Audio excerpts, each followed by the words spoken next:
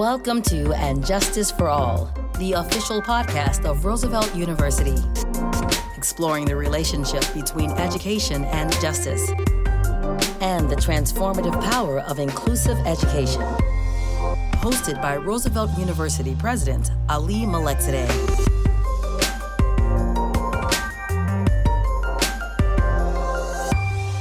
After a year of worldwide protests and a much-awaited trial, Derek Chauvin was found guilty in the murder of George Floyd. Many Americans felt relief to see some semblance of justice. But in the 24 hours after the verdict was announced, at least 6 more people were killed by police. How can we work together to create lasting change? In this live episode, 3 Roosevelt University professors unpack what the trial means for policing and Black communities. You will hear from experts in law, crime reporting, and psychology. Thank you for listening to this difficult but necessary conversation. Jamar Orr, Vice President of Student Affairs and Dean of Students, will take it from here.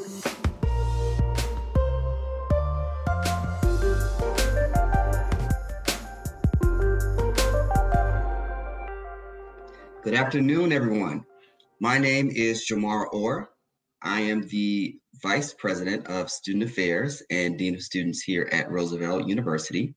It is my pleasure to welcome you all here today to discuss the implications of the Derek Chauvin trial and police-involved violence towards communities of color. It is now my pleasure to introduce our moderator for today's event, Reverend Dr. Jeanette Wilson, as a volunteer or staff member since she graduated from law school in 1980. Additionally, Dr. Wilson serves as senior pastor of Maple Park United Methodist Church. Dr. Wilson began her career as a chemist, transitioned to the legal profession, and finally to Christian ministry. She is a co-founder of Wilson Howard PC Attorneys at Law Incorporated and a former criminal defense attorney. Dr. Wilson also developed the first public school interfaith community partnership in the United States for the Chicago public school system in 1997, and was later employed as the manager of school climate for CPS. Dr. Wilson spent most of her adult life as a civil rights advocate. She has utilized her investigative skills developed during her years as an environmental scientist, her negotiating skills developed while practicing as a criminal defense attorney, and her conscience as a Christian to assist minorities in receiving social justice and economic parity. Dr. Wilson's commitment to youth is unquestionable. She has spent her adult life hiring, mentoring, employing, and establishing internship programs for youth. Reverend Dr. Wilson, thank you for joining us. You are a true example of leadership and represent progress towards social change. Reverend Dr. Wilson. Thank you so much. That's the best introduction I've ever had. I'm going to keep coming to Roosevelt. You make me feel important.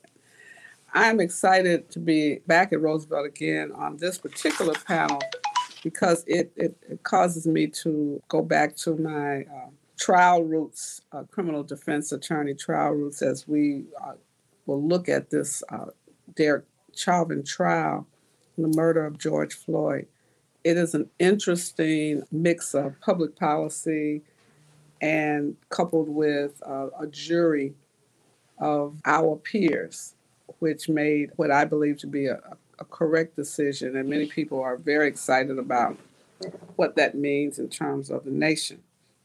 And so we have really a nice, diverse panel of experts to look at what this case really means to America, what it means to African Americans and people of color, and what it means to policing and the need to reform police departments all across this nation.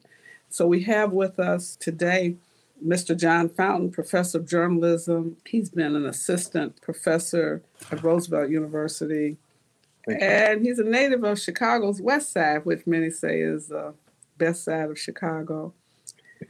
You know, I read what he writes all the time. He's a profound writer. He's an award-winning journalist, and he's a professor at Roosevelt University. He's a publisher. He's an author. He writes a weekly Sunday column. I don't know how you have time to do anything with all that you do, but he's in the major papers, the Sun-Times. He's been a national correspondent. He's everything that we would hope that a journalist would become. And so we're so happy to have you as a part of this panel. We also have Natasha Robinson. She's a lecturer in the Department of Government Law and Justice.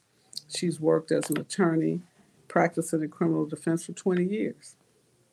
She's been in the Public Defender's Office for 12 years. She also headed the Law and Public Safety Academy. Really excited to have you share with us.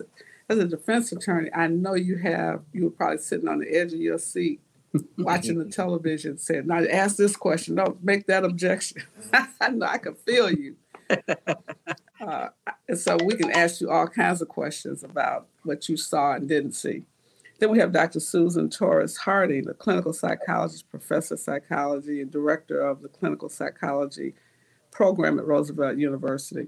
A lot of phenomenal research and academic interests in psychology, multiculturalism, race, and cultural effects on the health and well-being of diverse adults and children and families.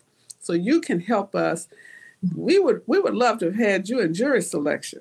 I mean, your kind of insight would have helped us to predict who we should put on the jury, but also help us to think about the jurors who were selected, how they might look at different witnesses and different evidence and testimony. And so we're going to have time for questions, but we're going to make sure we go straight to the panelists now. Dr. Fountain, you've written about a lot of things. What did you see as a journalist? What is your perspective on the Chauvin case? Thanks so much for moderating this panel and for being here. And a welcome to everyone who has joined us. I think that what I saw was reason for hope, but whether that represents progress still remains to be seen, because I'm old enough to have seen the videotape of Rodney King. I'm old enough to have the name Emmett Till ringing in my ears, and my mother telling me as I was going to the Mississippi Delta as a little boy, you be careful when you go uptown and don't look at white folk, and strange things can happen to young Black men. And Emmett Till being from Chicago, and his funeral being held at the Church of God in Christ, and and seeing what Ebony and Jet magazine did in publishing those pictures in which Mamie Till Mobley so bravely, so courageously declared that I am going to show the world what they did to my son. And so I have, like most Black folk in America, this trauma heaped upon trauma after trauma after trauma, from Emmett Till to Breonna and George Floyd. And so I breathed a sigh of relief, because I wasn't sure that even with the incredible video evidence, that jury was going to convict Derek Chauvin of murder. So I applauded it, and I will tell you, I celebrated by saying some words that I cannot utter here. And it was ecstatic, but there was also a sense of great pain and wondering whether this is indeed going to signal something significant in the history as we continue to move toward justice and equality for all in this country. You've been writing, you've read and you've written about these police shootings that are happening all across America. Do you think that this is a major step forward in the finding of Derek Chauvin guilty on all counts? I think it was a significant moment. Whether it is a significant step forward remains to be seen, because even as the jury was deliberating, or even when the trial was going on, we saw the shooting death by a white police officer, a female police officer, of another Black man. Right now, we're looking at the case of a Black man in North Carolina, and just saw before coming on that police have finally agreed to allow the family to review the police video cam. And so at the same time that we celebrate this verdict, I am aware of what it means to be a Black man in America, that no one knows, a cop doesn't know John Fountain on the street from Tyrone. And it really doesn't even matter that I can be shot dead for reaching for my keys or my cell phone. And the truth is that we are not sure that even in that case, that there is justice that is going to be served. And in the case of Laquan McDonald, a police officer was convicted.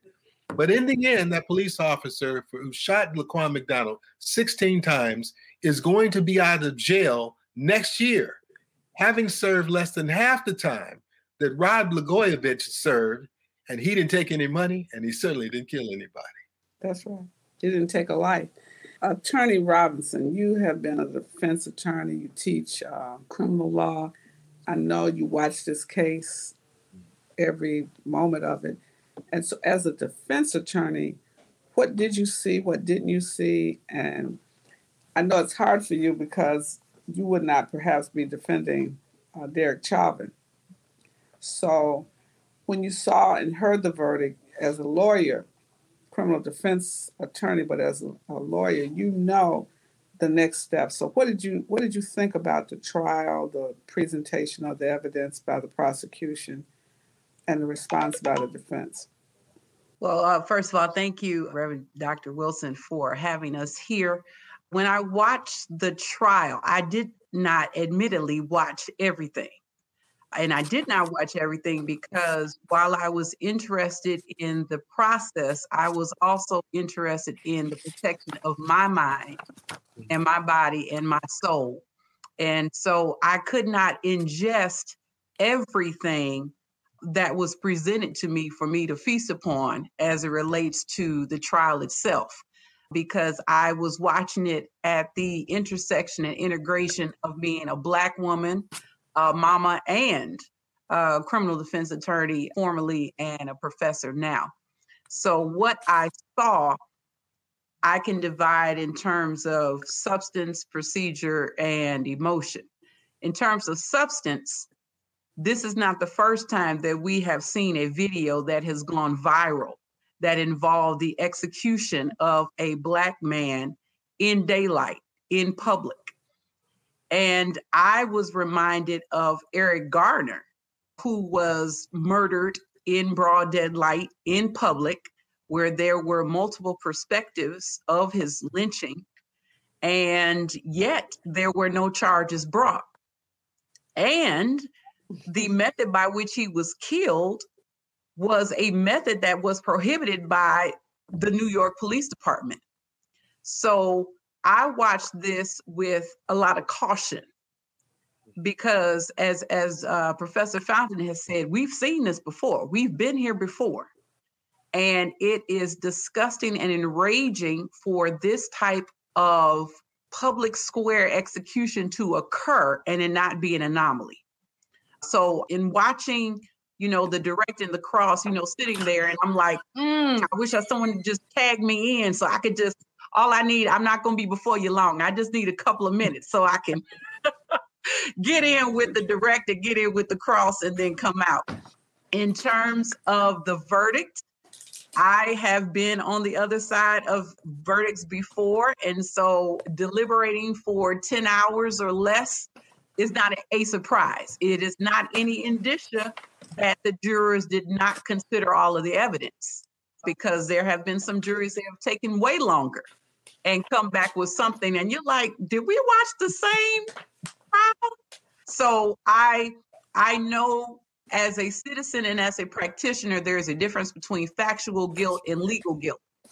And I have been questioned by many people in their saying, well, we all saw the video. Why is there even a trial?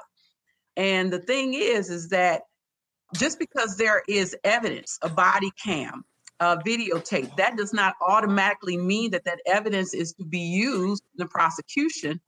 And even if it is used, that does not automatically mean that there is 100% credibility or weight given to that video by the trier of fact or the finder of fact, which is the judge, or in this case, the jury. So when the prosecution said in the closing, believe what you see, I thought that was powerful because, we can all be looking at the same thing and come away with different outcomes. In terms of what is next, this is the appeal process. So I want our audience to know that the appeal is coming. That should be of no surprise, because anyone who has been found guilty and convicted has the right to appeal. Now, that does not mean that they have the right to win the appeal, but they definitely have the right to bring it. And so Derek Chauvin's attorney is going to be taking all of the information, all of the objections, all of the things where he has from the inception of the case until now, where he has felt the judge or the jury have erred, where they have made mistakes. That is preserving issues for appeal, because if you don't raise it, you lose it. And so what's going to happen is that Derek Chauvin ultimately is going to be sentenced. What is a document that is going to be relied upon is called a PSI, or post-sentence investigation, which is like a book report. It's like a telling of who this person is, what this person has done. There will be factors of aggravation, which means why should Derek Chauvin get the max? And then there will be factors of mitigation, which is why Derek Chauvin should receive the least amount in terms of punishment. There may be a hearing where the family members of Floyd testify as to how this case has affected them. The judge will issue a sentence, and then there will be an appeal process where Derek Chauvin will still be in custody. But throughout that time, the Minnesota Court of Appeals will decide if Derek Chauvin should have his sentence overturned or it should be upheld. Well, I think it's really interesting that we have not seen the trial of the other officers who were there on the scene at the same time. So that's another piece of this that has to go forward. Usually they try, as you know, to take the one that has the most visibility. They will prosecute first the one that they believe they're going to get a guilty. Mm-hmm. And he was the primary actor. So now the other police officers are major accomplices to the murder. And so their trials will be coming up. And it depends on whether they take a bench or a jury. If I were representing the officers, and depending on the relationship with the judges, you would not take a jury in this climate. And the severing of their cases is very strategic. Absolutely. Because they were all arrested around the same time, but them being tried separately is strategic. And Derek Chauvin not testifying is also strategic. Yeah, because he's protecting his rights, because he has a right to remain silent at every step of the trial. He does not have to testify, but also it's that blue coat of silence that also operates. And he is, I wanted to ask you, Dr.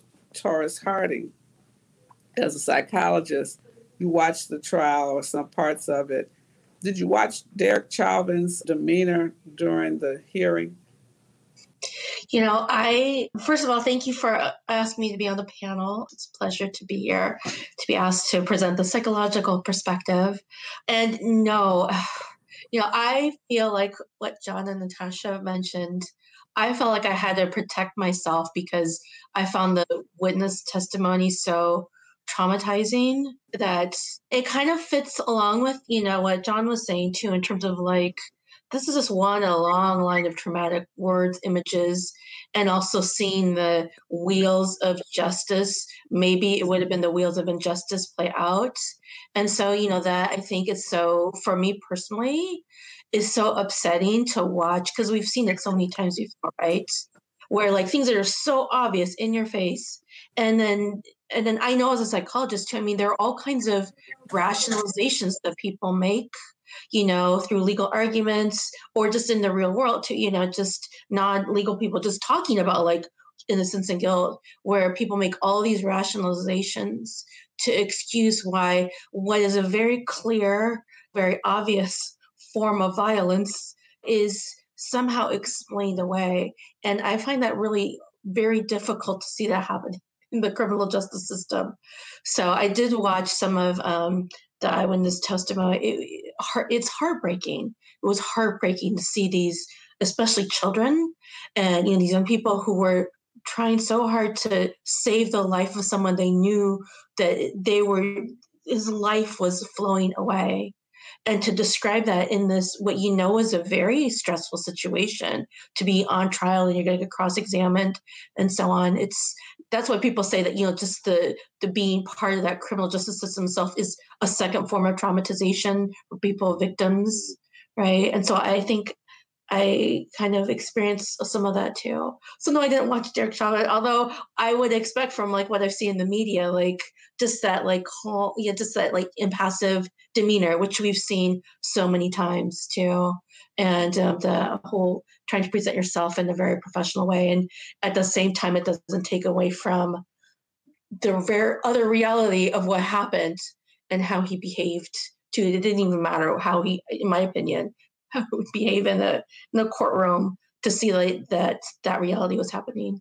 I watched him and I was wondering, because I went to the trial with Laquan, the murderer of Laquan McDonald, and the defendant sat with no emotion, very much like Derek Chauvin. That somehow they just didn't seem to care. There was no remorse, no feeling. No, the witnesses are crying, and the defendant is sitting there as if he's in another world. And I thought that was interesting. And, they tell the jury not to show any kind of reaction to what they hear. I'm sure that was extremely difficult in this case because you had witnesses literally one after the other crying on the witness stand, which is not typical in these kind of cases. I've never seen witnesses. I mean, they were just very distraught. And I think to be a witness in a murder case where you were on the scene at the time, it is traumatizing. And so what do you think the psychological impact will be for those young people in Minneapolis and all around the country who watched this trial? I mean, I think that, unfortunately, this is just one example, which actually having some measure of justice too, having that guilty verdict was definitely a sense of relief. Because I think that so much of this is you see all this trauma happening. And I think it is one of many forms of racial trauma that people of color and that Black and Brown and other communities have to face. That you're continuously, being seen both in the media, such as all those, horrific videos where everything, people's murders, deaths are being filmed, and you can watch that, and that those kind of images are really they're a form of trauma too that people have to, and then you get all of the impact of ongoing racial trauma. And I think that one thing that's tough is that again, you can't look at this in isolation because it's a lot of people have not only witnessed just the trial, but have seen it in their everyday lives, have experienced, themselves or loved ones experiencing, really traumatic interactions with police. I mean, we talk at Roosevelt, for instance, we have a very diverse student body, people who live in Chicago, and in classes, people bring up their experiences with these traumatic encounters with police and people they know. And so it's like one of many, it's like a continual, not necessarily an onslaught, but it's just a continual kind of series of traumas that people have to deal with. And I think the effects of those ongoing, racial traumas is all of the impacts of what trauma does to the body too. And, people have all these psychological impacts. A lot of times we see people, especially who live in communities and people of color, especially young people too, who have to, you become aware very early on. The fact like around 7 or 8 is usually when kids start to become more like, oh, wait a second, this is my racial identity. Oh, wait a second, people from my background are not valued in the society. Or people like politicians hate people, from my group, and they're, saying we're all criminals, murderers, and so on. Okay, like young children are exposed to this. So that accumulates and it causes what we would expect with trauma, being fearful of one's safety, worried about surviving situations, especially, encounters with police. And there's a lot of socialization, a lot of parenting that happens too to help, children be able to survive, these encounters with police. There's a lot of, just hypervigilance, which means that you're just very aware of your surroundings, you're focused on the present, and, not sure if you're feeling safe. And unfortunately, that causes a lot of physical reactions too. It kicks off a lot of the psychobiological stress response. So people are on edge. people feel those feelings of anxiety. They feel symptoms of anxiety, they feel tense muscles. And if you're in that situation, it makes it harder to focus in school. It makes it harder to feel good about having good relationships with other people, especially with the police. Both are people in the community. You don't know if you can trust them. You worried about, are people going to mistreat me? Are they going to stereotype me? So people sometimes, people can appear to be suspicious and they're kind of mistrustful, and they get, kind of viewed as like, well, what's wrong with them? They're very suspicious, mistrustful, they're paranoid, but it's more a reaction towards this. People are not sure if they're safe in the situation. And dealing with that, cognitively, it's a real cognitive burden. It has all these negative effects in the body, all the stress responses. And I think that kind of played into what I think some of the reactions were after the verdict. I know for myself, like I felt a sense of relief, but I also still felt like it wasn't like I was like ecstatic or anything like that. I kind of felt like, I think in order to deal with that trauma, sometimes it's protective to have a level of emotional numbing. You have to, in order to not be overwhelmed by those emotions all the time, you have to kind of switch that out, manage it. Okay, hold on. Yeah, sorry. About to numb me because it's overwhelming. I'm feeling everything that you said. I've watched everything. Well, then I'll stop there too. No, we're going to come back to you because I think what you're saying is important, and I want you all to jump in so that we have a more of a conversation. I wanted to ask each of you what you saw and what you felt from your various disciplines. But as we look at this case, all of us realize that this is not the tipping point necessarily. It's a step in the right direction. How do you feel, John? You're the only male on this panel. You're in the minority, and you're an African-American male. And as you said earlier, you're at risk. Yeah. It could happen to you, shirt and tie notwithstanding, professor of journalism notwithstanding, powerful writer, doesn't matter. You're a black man living in America, walking while black, driving, moving. What do you see in terms of some actions, listening to Dr. Torres Harding and all of the psychological, the impact of this trauma of police-involved shootings of unarmed murders, really, of unarmed black men. And like you said, the day of the trial, the day of the verdict, another shooting. It's like, so what do we need to do? All of you. We'll start with the only man because he's the only man on the panel and he's the most at risk. I think, well, thank you, Reverend Dr. Wilson. And the esteemed panelists, you all have covered this in such a way that is moving and makes me feel some degree of comfort as a black man, because sometimes to walk in this skin and to live while black, breathe while black, drive while black, professor while black, be a journalist while black, it is taxing. And I don't say that to say that, to whine. It is the reality of living in America in this skin. And I am also, as a black man, fully aware that my suffering is not suffering alone, that that I feel as strongly about Breonna Taylor and the injustice there, and Anjanette Young, I think, the woman who was whose house was raided by police officers, and she was naked, and they stood there, and nobody clothed her or averted their eyes. And so it is that kind of injustice that is inflicted upon all of us as a people. That is this kind of trauma that is almost like, I would dare say, Groundhog Day. It just keeps on playing over again and again and again. And we ask in our soul, when is this going to end? And I think that part of what needs to happen is policy change. Mm-hmm. We have to make sure that police are held accountable for their actions. You don't get licensed to kill. And you ought to be held to a different standard. And so I think while the verdict is a step in the right direction, we still need to see police held accountable by their own peers. I dare say that good cops know who the bad cops are on the police force. They do. And so they need to call that out. And someone mentioned the blue code of silence. I did. And folks talk about Black folk in in our communities not wanting to quote unquote snitch. Cops don't snitch on each other. That's right. Look at the reports that they file after there has been a shooting and see whether they jibe with the video or with the evidence that ultimately is borne out.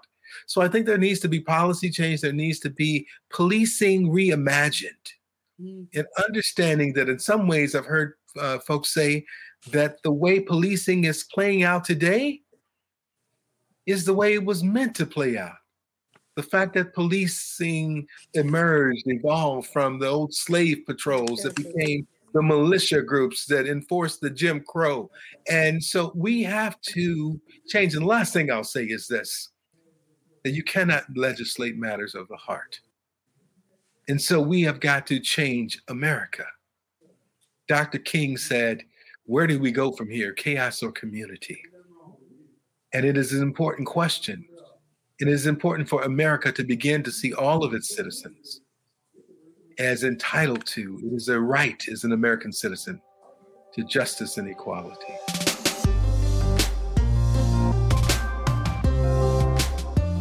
You're listening to And Justice for All, the official podcast of Roosevelt University.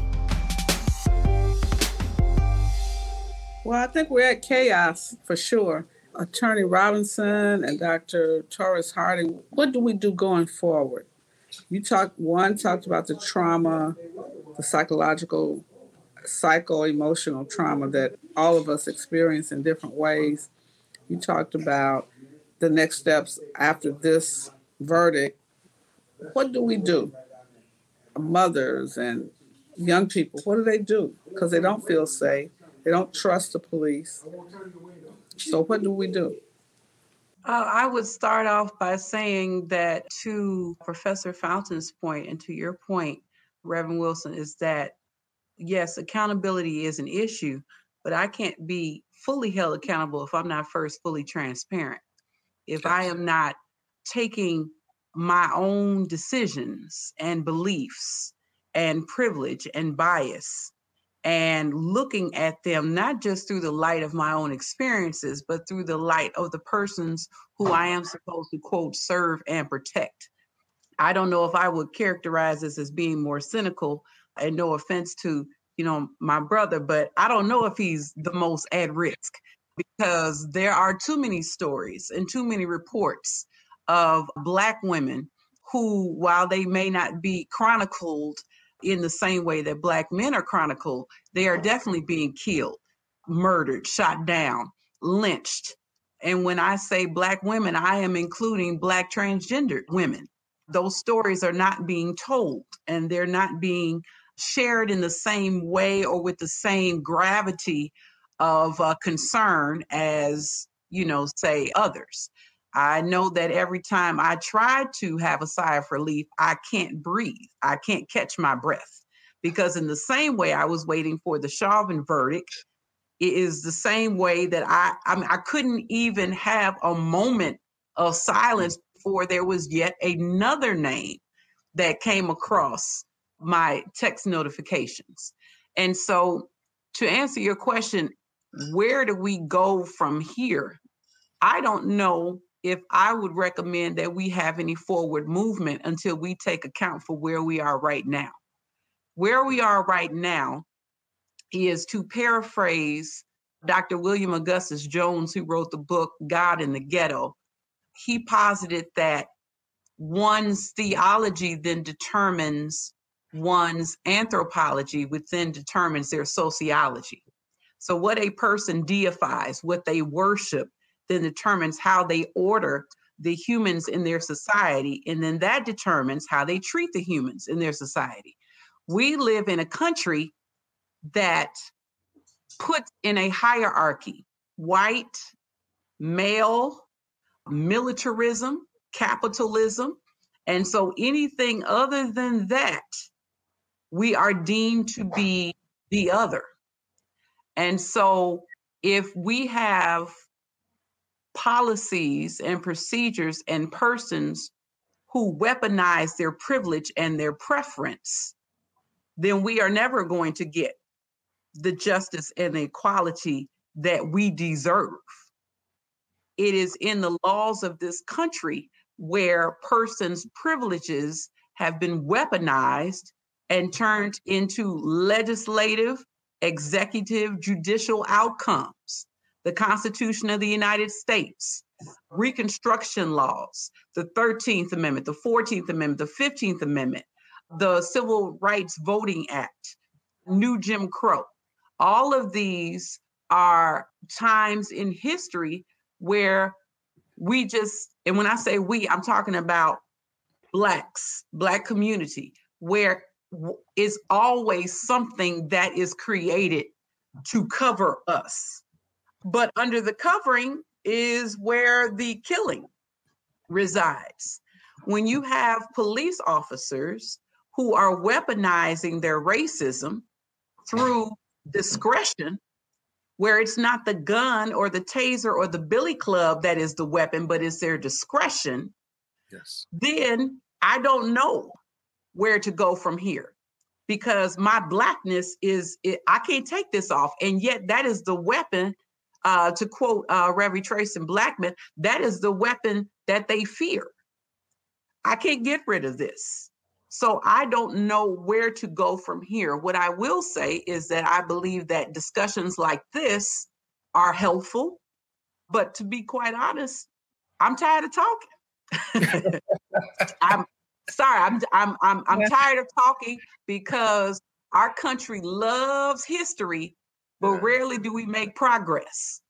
We love to talk about it, but when it comes to addressing our weaponized discretion, not just on the street, but in classrooms, in boardrooms, in legislative chambers, in the ballot box, we run our mouths all the time. And yet when it comes to, the seat at the table, if you will, my invitation gets lost.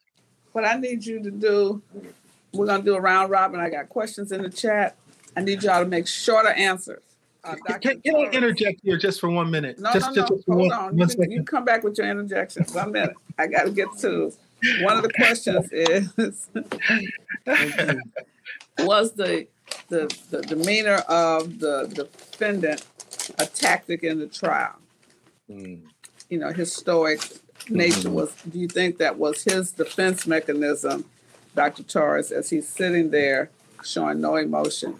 You think that was a defense move to protect him from what he was feeling? Perhaps, although I think definitely, I'm sure that he was instructed to behave in a certain way, by his lawyers, legal team. However, I think that, it might also be a product of just dehumanization.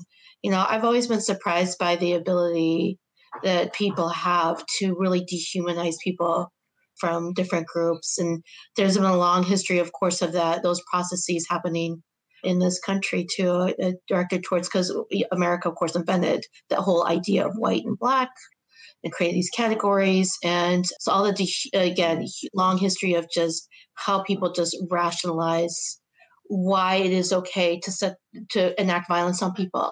And a big part of it is the dehumanization. If you do not see that person as worthy of having rights or dignity or even a life, because I remember when George Floyd's death, made news, a year ago, where people were saying, well, he was trying to pass all this counterfeit money, something like that.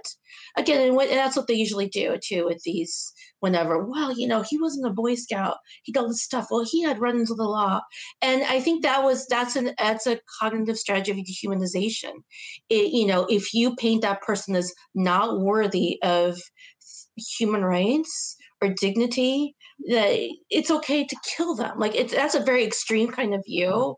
But I personally think that probably Derek Chauvin and other police officers who do that they probably so dehumanize people. They don't see them as worthy of life. They're just a criminal. And it can get very extreme over time. And unfortunately, that sets the stage for violence. So he may have gotten very used to just not even thinking about him as a real person, or we're so caught up with his own rationalizations for what I did was procedurally correct. However he did it in his own mind, he's no longer capable of being able to extend that compassion. Professor Fountain, I agree with you. What do you want to jump in? I forgot my point. No, I didn't. I'm kidding. No, you didn't. Don't even try it. No, what I want to say is I am so grateful for everyone's profound insights, and thank you, Professor Attorney Robinson, for your insight. And I just want to add, and say that our suffering as Black men and Black women is not separate. We have reigned together since Mother Africa, and we have suffered together. But it is an empirical truth that more Black men were lynched and more Black men are shot dead by police. I have Black sons and Black daughters, and I give my sons a different speech, the talk, than I've given to my daughters. I don't worry about a police officer seeing my daughters as a threat. But my 6'4" son and my 6'1" son, I know that it is a different threat. And so I say that to say that if my son were out there who was killed by a police officer, it would not only impact my son, it would impact me, it would impact his mother, it would impact his grandmother, it would impact his Black aunts, his Black sisters. So this trauma that we have suffered collectively, I think that one of the things that is really disturbing for me is that there, and I'm not saying you have done this, but there is the sense within our own community that we are weighing the suffering of each other based on gender. The crimes against, the murder against transgender women is vile, unjust, should not be happening, and we have to be as outraged about that as we are about any murder that is happening against any of us. Injustice anywhere is a threat to justice everywhere. My students and I, over the last year, launched a project that was from my heart and soul, looking at 51 mostly African-American women who were murdered since 2001. And so I can't afford to say that I'm going to focus only on Black. I'm focused on our people. And our people suffer. And we have got to understand it. And let me just interject this, that I'm concerned when a white cop kills us. But I'm concerned when Jocelyn Adams is sitting in a car with her father on the west side of Chicago, where I grew up, and at McDonald's drive-thru, and someone opens fire in broad daylight and kills this child. And I don't hear anybody saying Black Lives Matter. Mm-hmm. Black lives do matter. And it has to become more than a hashtag. We have to embrace that as a community and be as outraged. And I think we have to begin to police the community ourselves. Yeah. We could talk about reimagining police. We have to reimagine neighborhoods. There was a time, once upon a time, when your neighbors knew each other. Yeah. And there was an expectation of behavior in our neighborhood, whether you were the police or Pookie Ray Ray, you knew you had to walk a certain way when you went by Miss Jones' house, because Miss Jones didn't work because she's retired, and she would tell what you did. So you had to behave a certain way. There were watchers in the community, nosy neighbors who knew everything that was going on. And they kept watch, but they also kept some balance in the community.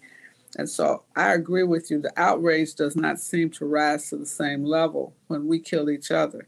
Reverend Jackson often says that Blacks kill Blacks, it's Miller time. Whites kill Blacks, it's riot time. Mm. I mean, that's just a difference in our psychological perceptions of our lives. They matter when a white person kills us, but apparently it doesn't seem to matter when we kill each other. So I think that's another discussion. 2 questions in the chat were about mistrial. Defense made several motions that were denied, calling for a mistrial. One, they said that the jury was not sequestered. And I thought about that. That means they were not sequestered up until it was time to deliberate for a verdict. Normally, when you tell me as a juror when you tell the jury, don't talk to anybody, don't watch television, you don't have to worry about it because you put them in that jury room. They stay in a hotel together until they reach a verdict.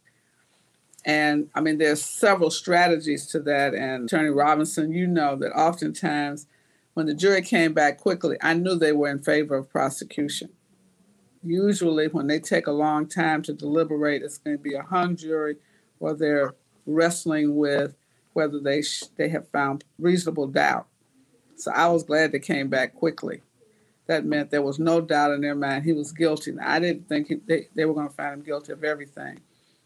But the mistrial motions, do you think that they might be able to, they made those motions so that they could appeal based on those factors? The jury was not sequestered, and the fact that the whole trial was publicized on television. Even though the judge told the jury and asked them every day, did you watch television? Did you read the newspaper? Did you talk to anyone? What do you think about that? To be in alignment with what you said about short answers, the answer is yes. The answer is yes. The longer answer is that, yes, it is strategic. The defense attorney has to make every effort to preserve issues for appeal. So the sequestering, asking for a mistrial for that, he has to do that. Otherwise, he loses that right. Saying that comments made outside of the courtroom, such as the comments by Congresswoman Maxine Waters, whether or not he actually is correct with his assessment, he still has to make those objections so that he can preserve it for appeal. So a mistrial that he made the suggestion for is not necessarily saying that he believes a mistrial can happen, but that he is preserving it for a greater argument later on with the Minnesota Court of Appeals. So the other question that's in the chat, and I keep trying to read this small print in the chat, they want to know, do you think there's any possibility or hope for a change in how we perceive each other? I'd like to take that one. I definitely think, because everybody else is like, no. I think the answer is yes. And I think it mirrors actually what Professor Robertson was saying earlier too about just the stories and how it's important to hear people's stories. And actually, that is a really great way for people to restore humanity instead of looking at statistics or being part of a legal proceeding where everything is so highly regimented. Just listening to people's stories, hearing about their lives, their backgrounds, go a long way towards restoring those connections. People, and actually in my field in psychology, people have talked a lot about community policing. We have a long amount of, decades of research show that those are very effective strategies to help repair some of those fractured relationships between communities and police. And I think part of that is because it involves that contact, people getting to know each other and knowing that, oh, you're not this scary other person.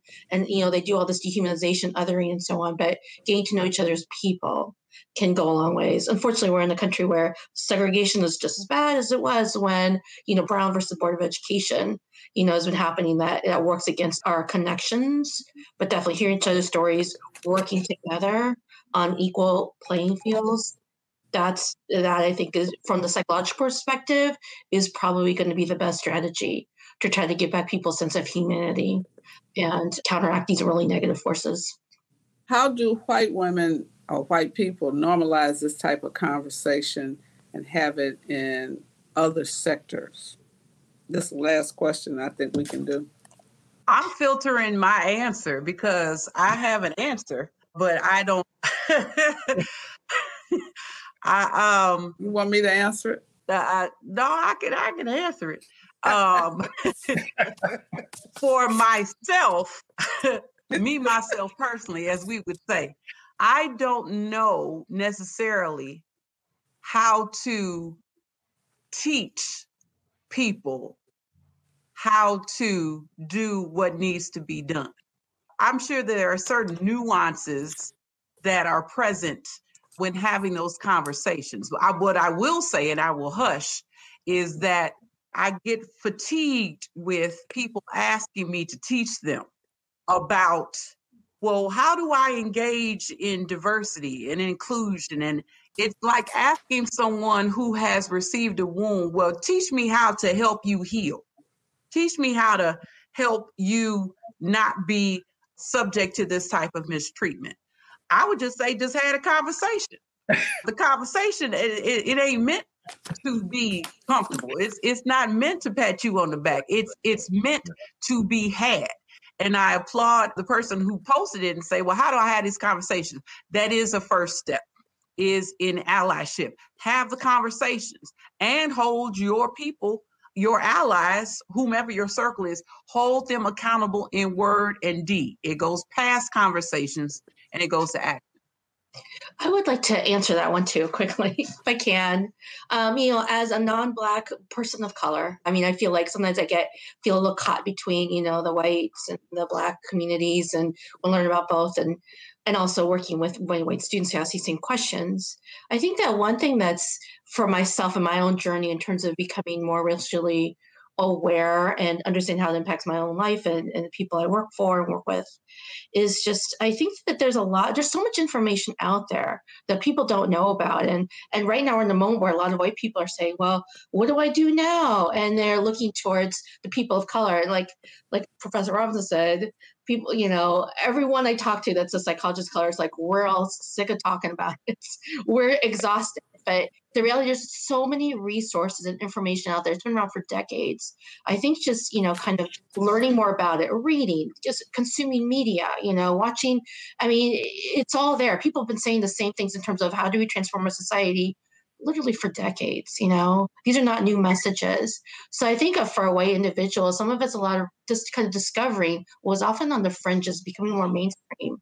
And also just talking about it and just having conversations, but then also just trying to just develop those relationships and just learn more about these different communities, spending time in these communities too that are different from your own community. I think that exposure will also help people to be able to just talk about that and learn those new experiences and understand just race and how it impacts their own life. Because a lot of times that's invisible to white people because they can arrange their lives so they don't have to address any kind of race stuff.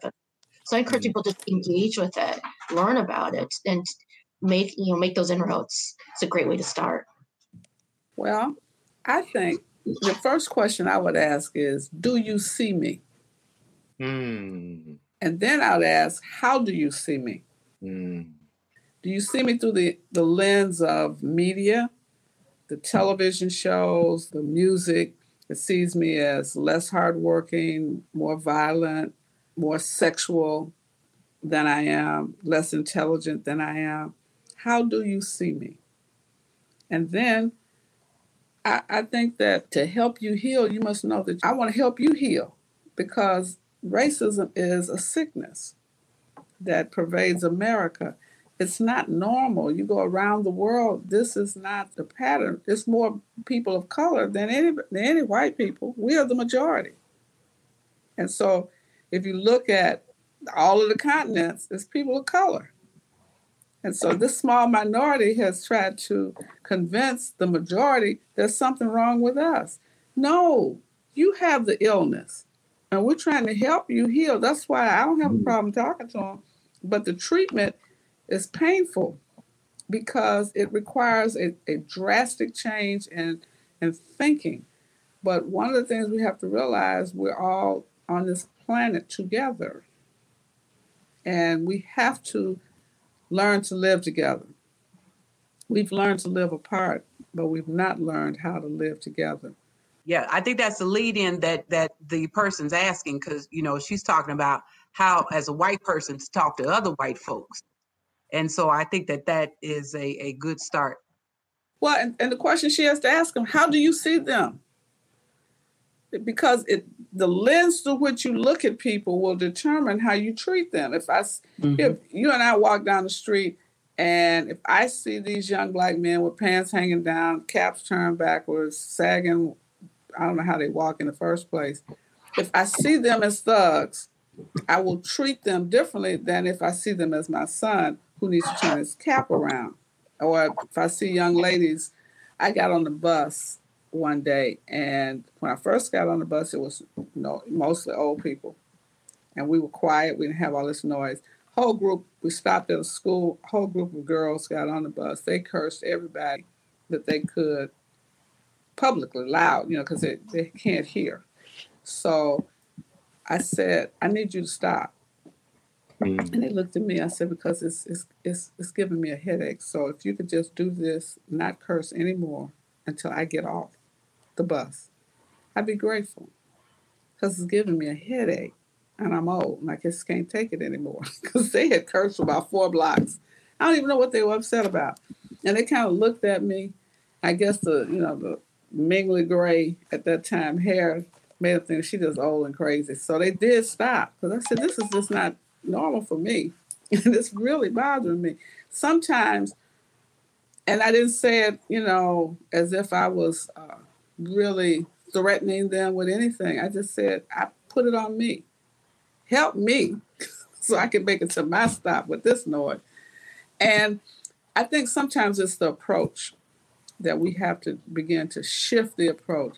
And white America has to shift its thinking of us. We're no longer slaves. We never were, never should have been. And we're not property. We're humans. We're thinking people. We're loving people, caring people. We have families. And that's why I have a problem with the media images of us, because it perpetuates this thug mentality with drug dealers and drug users and whatever. You back. Where you been? I've been listening with my ears open and my brain. How much longer do we need to go? It was phenomenal. I'd like to extend a very big thank you to our moderator, Dr. Wilson, as well as to all of our panelists, Professor Fountain, Professor Robson, Professor Torres Harding. You all were simply amazing. You can't tell from the comments in the comment section, it seems like we need a part 2 of this conversation because we could really talk about this for a lot longer. Thank you again, everyone who was able to join us. Thank you so much. Thank all of you for tolerating me. Thank you. Thank you. And Justice for All is produced by Roosevelt University and is available at roosevelt.edu or anywhere you get your podcasts. The music for And Justice for All is written and produced by Jesse Case. Thanks for listening.